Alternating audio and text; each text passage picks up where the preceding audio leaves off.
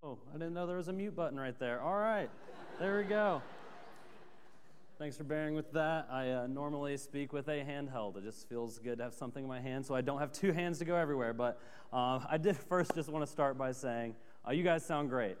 Like Chris said, I just got back from camp with a bunch of high schoolers. There were like 1,400 high schoolers there. We brought 24 of our own, and one of the best parts is getting here everyone's voices being raised to praise the Lord. So I enjoyed hearing you all sing and praise the Lord here this morning. It is good seeing everyone in here. It's a lot of fun seeing all the kids in here as well, which will make the next part a little bit more fun. I honestly forgot that all the kids were going to be in here when I wanted to do this here with you guys together. So what I want you to do real quick is here in a second, I want you to turn to those around you in true student community fashion. You got to have some crowd participation in here. I want you to share with those around you, what is a pet peeve that you have? What is that, small thing that just really gets under your skin that it doesn't bother anyone else, but maybe it drives you crazy? So share with those around you, what is a pet peeve that you have?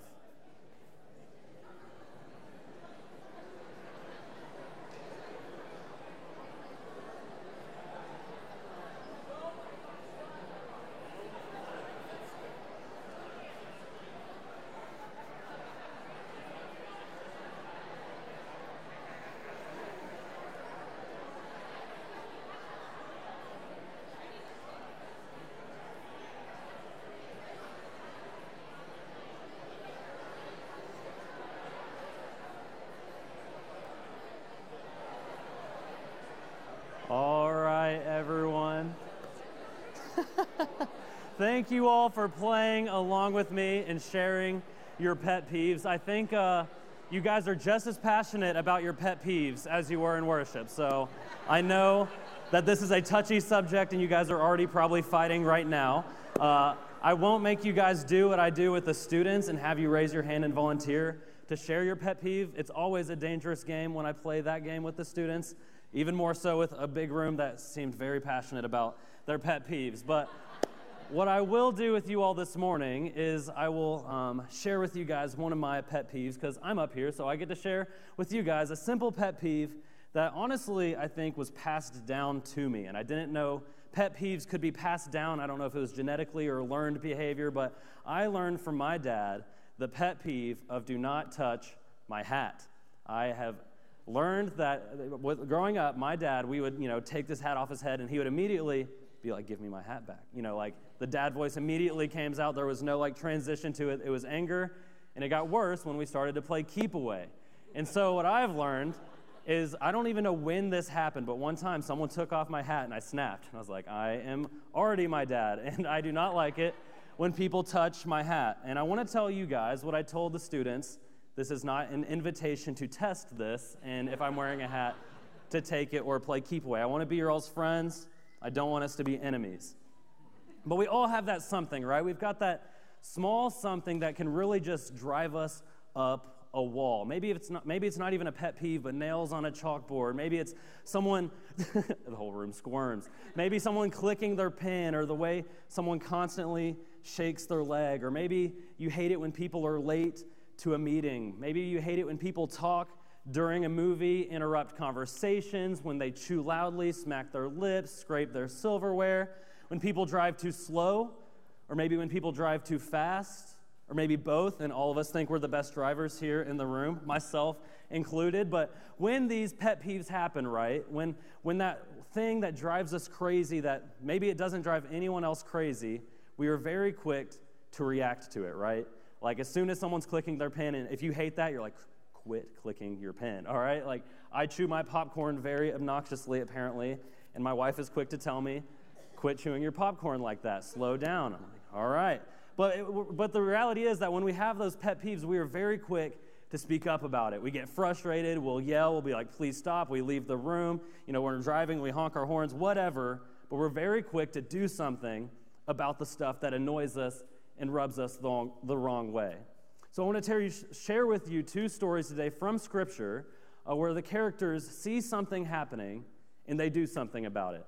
They speak up or they take action in response to something that set them off for one reason or another. So the first story we're going to look at today is one that honestly a lot of us are all familiar with. If not everyone, whether you're a Christian or new to church, the whole culture knows the story of David and Goliath, right? We all know the story of the underdog, little David, going up against the big, giant Goliath. And we all know, spoiler alert, at the end of the day, David takes down Goliath. Again, a lovely, powerful, awesome story that we share, to motivate us, to remind us, hey, no matter what happens, God is on our side, so nothing in our way can get in our way with God on our side. And we share this story with our kids. We see it in movies, sports metaphors all the time. We love talking about the power of the story of David and Goliath.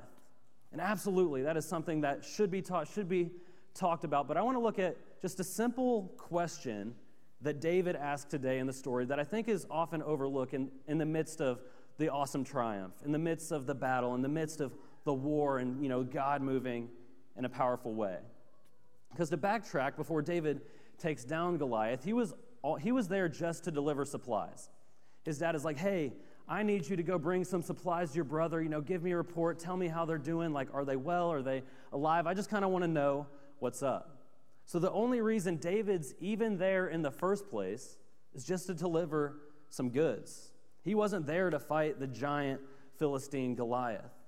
But when he shows up that day, when he's delivering the goods and he arrives on the camp, it is about that same time when the Philistine Goliath comes out and he said his daily taunt, his daily challenge to God's people, to God's army. He's like, come and fight me. Send somebody to come and fight me. Aren't I your enemy? Aren't you guys the Israelites and I'm a Philistine? Aren't you guys supposed to be God's chosen people? Come and prove it. Come and prove it and take me down, and if so, you guys win. But if I take down your man, then we win. Just one-on-one, big standoff. And he shouted that out every single day. And we have to remember, David wasn't there every single day. He was there to deliver some goods. And upon hearing this challenge, David simply says this: what will be done for the man who kills this Philistine and removes this disgrace from Israel? Who is this uncircumcised Philistine that he should defy the armies of the living God? Again, I think a simple, overlooked passage. Who is this man? Who is this uncircumcised Philistine? In other words, who is this enemy of the army of God to talk down to us? Who is this guy to challenge our God? And why are we so scared of him?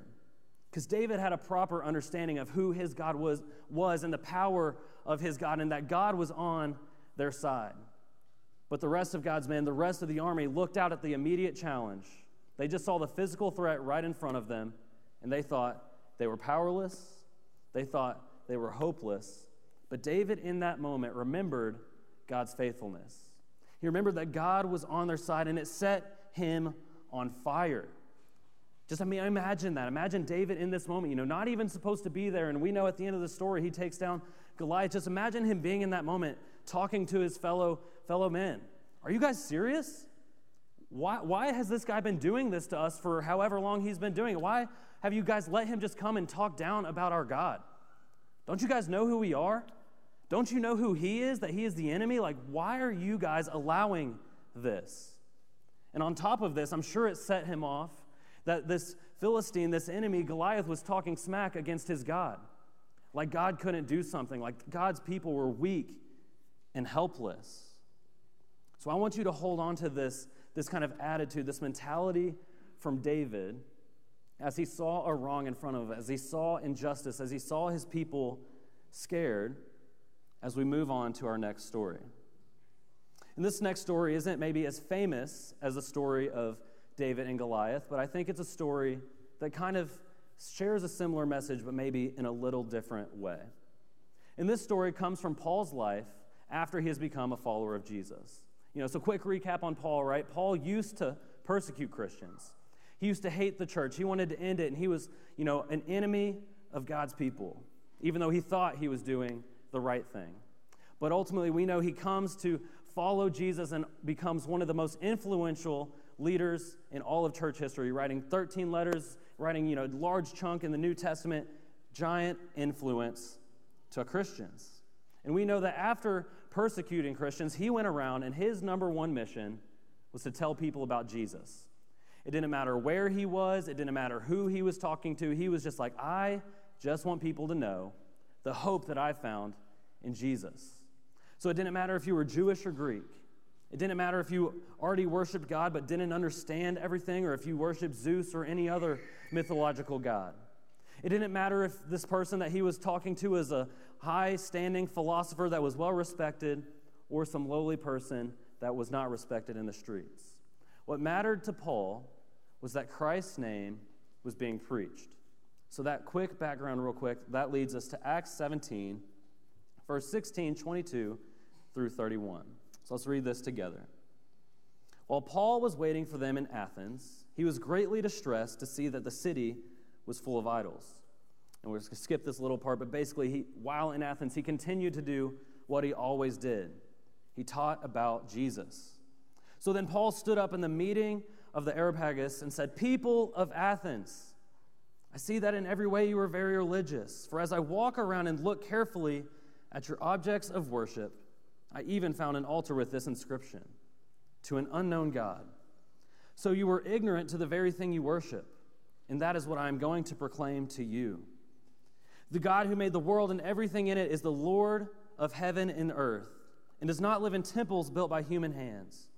He is not served by human hands as if he needed anything.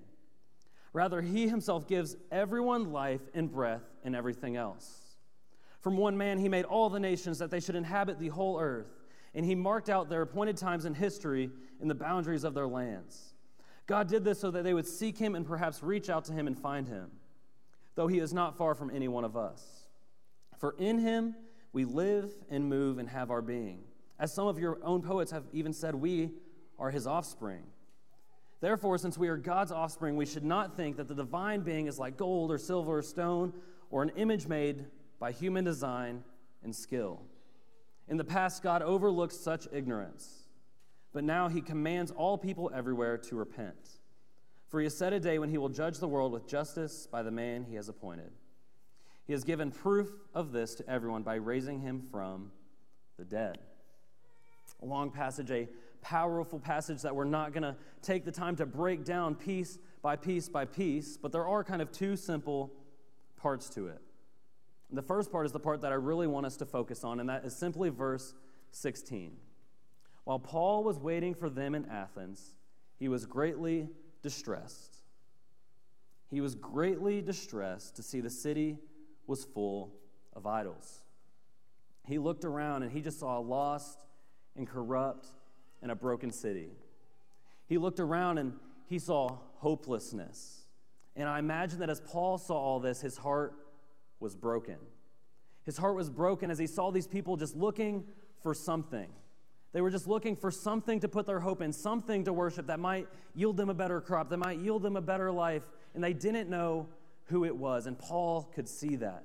He saw their idols everywhere, and he saw the things that they were worshiping, so much so, he said, "Hey, you guys are religious, I see that. I see you're trying to cover your bases so much so that you have an altar to an unknown God. I see you guys are trying, but what you are seeking, what you are trying for, it's all fake.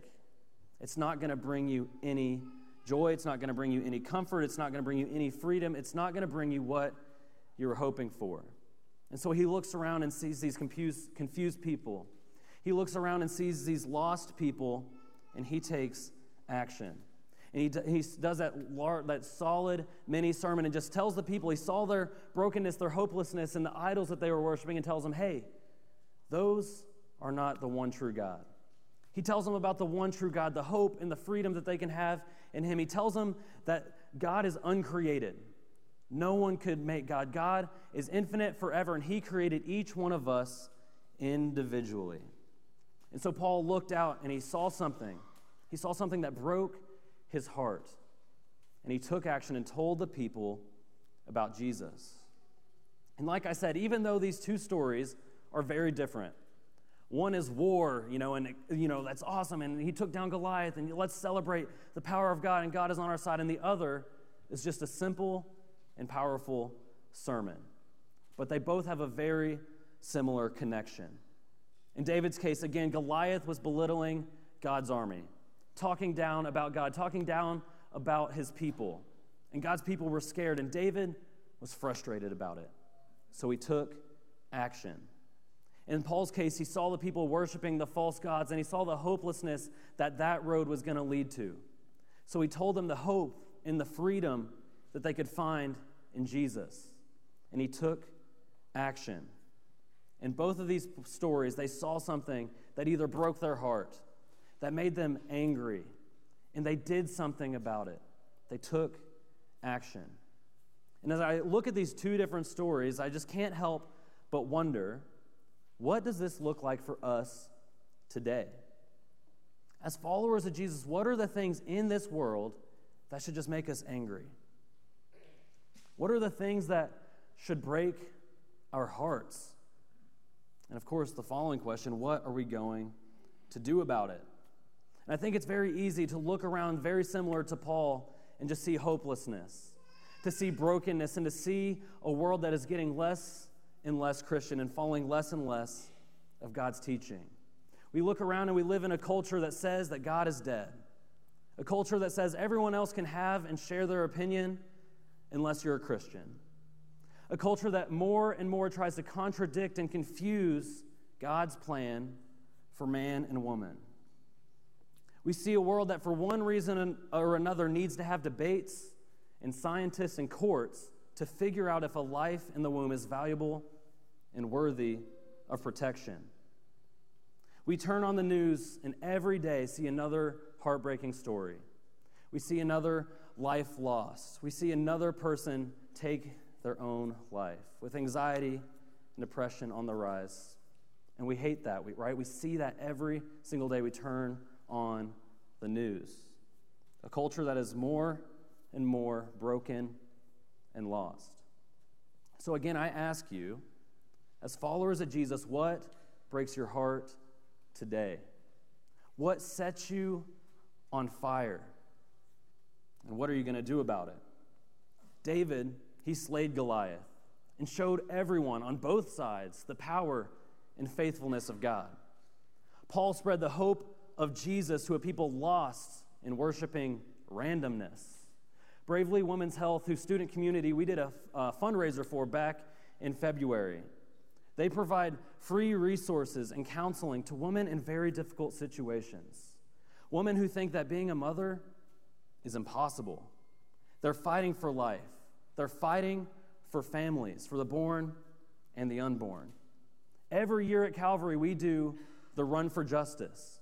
We've done the Run for Justice, I don't even know how many years, with the ultimate goal of ending one of the worst operations that has ever existed, a goal to end slavery and trafficking. Bob Davies, Marcus Hammock, and many other people at Calvary are taking a stand against addiction, and they want to see people set free from the things that are holding them down as they have seen the power of Jesus in their life. And so they have Celebrate Recovery here every Tuesday night to share the truth and the hope and the good news of Jesus Christ. Like Chris said, this past week we took a bunch of high schoolers to a CIY, Christ in Youth Conference. And one of the passions of the conference is to tell middle school students and high school students, and really anyone else who is there, that no matter how old you are, no matter where you are from, we are all called to be kingdom workers. We are all called to make a difference in the kingdom of God if we're willing to just say yes. And all week we heard stories of high schoolers who saw a problem and they wanted to do something about it. There was a group of high school students that realized that not everyone has beds. They went overseas and they saw this and realized there's not only people overseas that don't have beds, but people in our own homes, in our own city that don't have beds. So they started raising money and providing beds to those who didn't have them. There's a group of students that just takes their free time and they take that time to feed the homeless. There's a group of students who use their skills, their talents, their hobbies, their interests, and they did a tournament and raised a bunch of money, like $10,000, to help someone in their community who was just recently diagnosed with cancer. So again, I ask, what breaks your heart? What gets you fired up? I know sometimes we look around at the world and all we can think are negative thoughts. It's hopeless. I mean, how can I make a difference? Like, that problem is way too big for me. Or maybe we don't even think of how can we help, but we just get frustrated and start pointing fingers and blaming other people and just, getting mad in the wrong way. Getting mad and just making excuses and blaming other people. And I know I've found myself in both of those camps. But I want to encourage you and remind you that God is always working. Simple truth, right? But it's true. He's always working in your lives, in the lives around you, and He has called us to play a part in this. Just as we sang about 500 times at VBS a few weeks ago, kids, you guys know this. If you want to sing it as I'm reading along, go for it, whatever you want to do. For we are God's workmanship, created in Christ Jesus for good works, which He prepared ahead of time for us to do. And I know you guys are singing it in your heads right now. I had to fight not to sing it. But this verse, we love it, right? For we are God's workmanship. We are God's masterpiece. And I'm sure everyone in here, it's at least a top 5 favorite verse for you. And for good reason. It is a beautiful and powerful truth to hold on to. It's a truth that we need to live by and remember that God created every single person with purpose, with a plan, and He loves and created us intentionally. But the question we need to ask and focus on, that last part of the verse, is why did God create us this way? Why did He create us with unique abilities? Why are we God's masterpiece? Why did He create me the way that I am? The last part of the verse says we are created in Christ Jesus for good works which He prepared ahead of time for us to do. God has called us to be kingdom workers like we talked about all week with our high school students. So I'd encourage you to really just wrestle with this, to wrestle with those questions. Why am I here? What is setting my heart on fire? What can I do to make a difference? So I'd encourage you to wrestle with this today, and the daily training is very simple, to simply wrestle with those questions. What breaks your heart? What do you see, and when you see it, it sets your heart on fire, and something needs to be done. And of course, the following question, what are you going to do about it? And perhaps that's the hardest part, so what I encourage you to do is just to really pray about this week. Starting today, just to ask God and to create passions in your heart, and those passions that you do have, just ask God to give you wisdom about what to do with it. If you have questions, to find someone who's already doing the work and try to join them in it. What sets your heart on fire? What breaks your heart? And what are you going to do about it? As followers of Jesus, we are called to make a difference. So let's learn from these examples of David, Paul, and so many others, and let's go out and make a difference in the kingdom of God starting today. Let's go and be kingdom workers. Let's pray. God, sometimes we just look out at the world and we get angry, we get frustrated, we get hopeless, we feel lost, and we just feel like we just don't know what to do, and it's impossible to overcome all those trials. So God, this week, would you just reveal to us, for those who maybe don't know where to start, reveal to us what you want us to be doing. And just in those simple moments, would you just help us to say yes and start small? Would you create passions in us? Would you help us to see the world through your eyes? Would you help our hearts to break at the things that break your heart, and just to be angry against sin, against evil in this world? Would you give us courage and boldness to say yes all the time, no matter the fear, no matter the consequences, no matter all the what-ifs and excuses we might have? Help us to say yes to making a difference in your kingdom, Jesus. It's in your name we pray. Amen.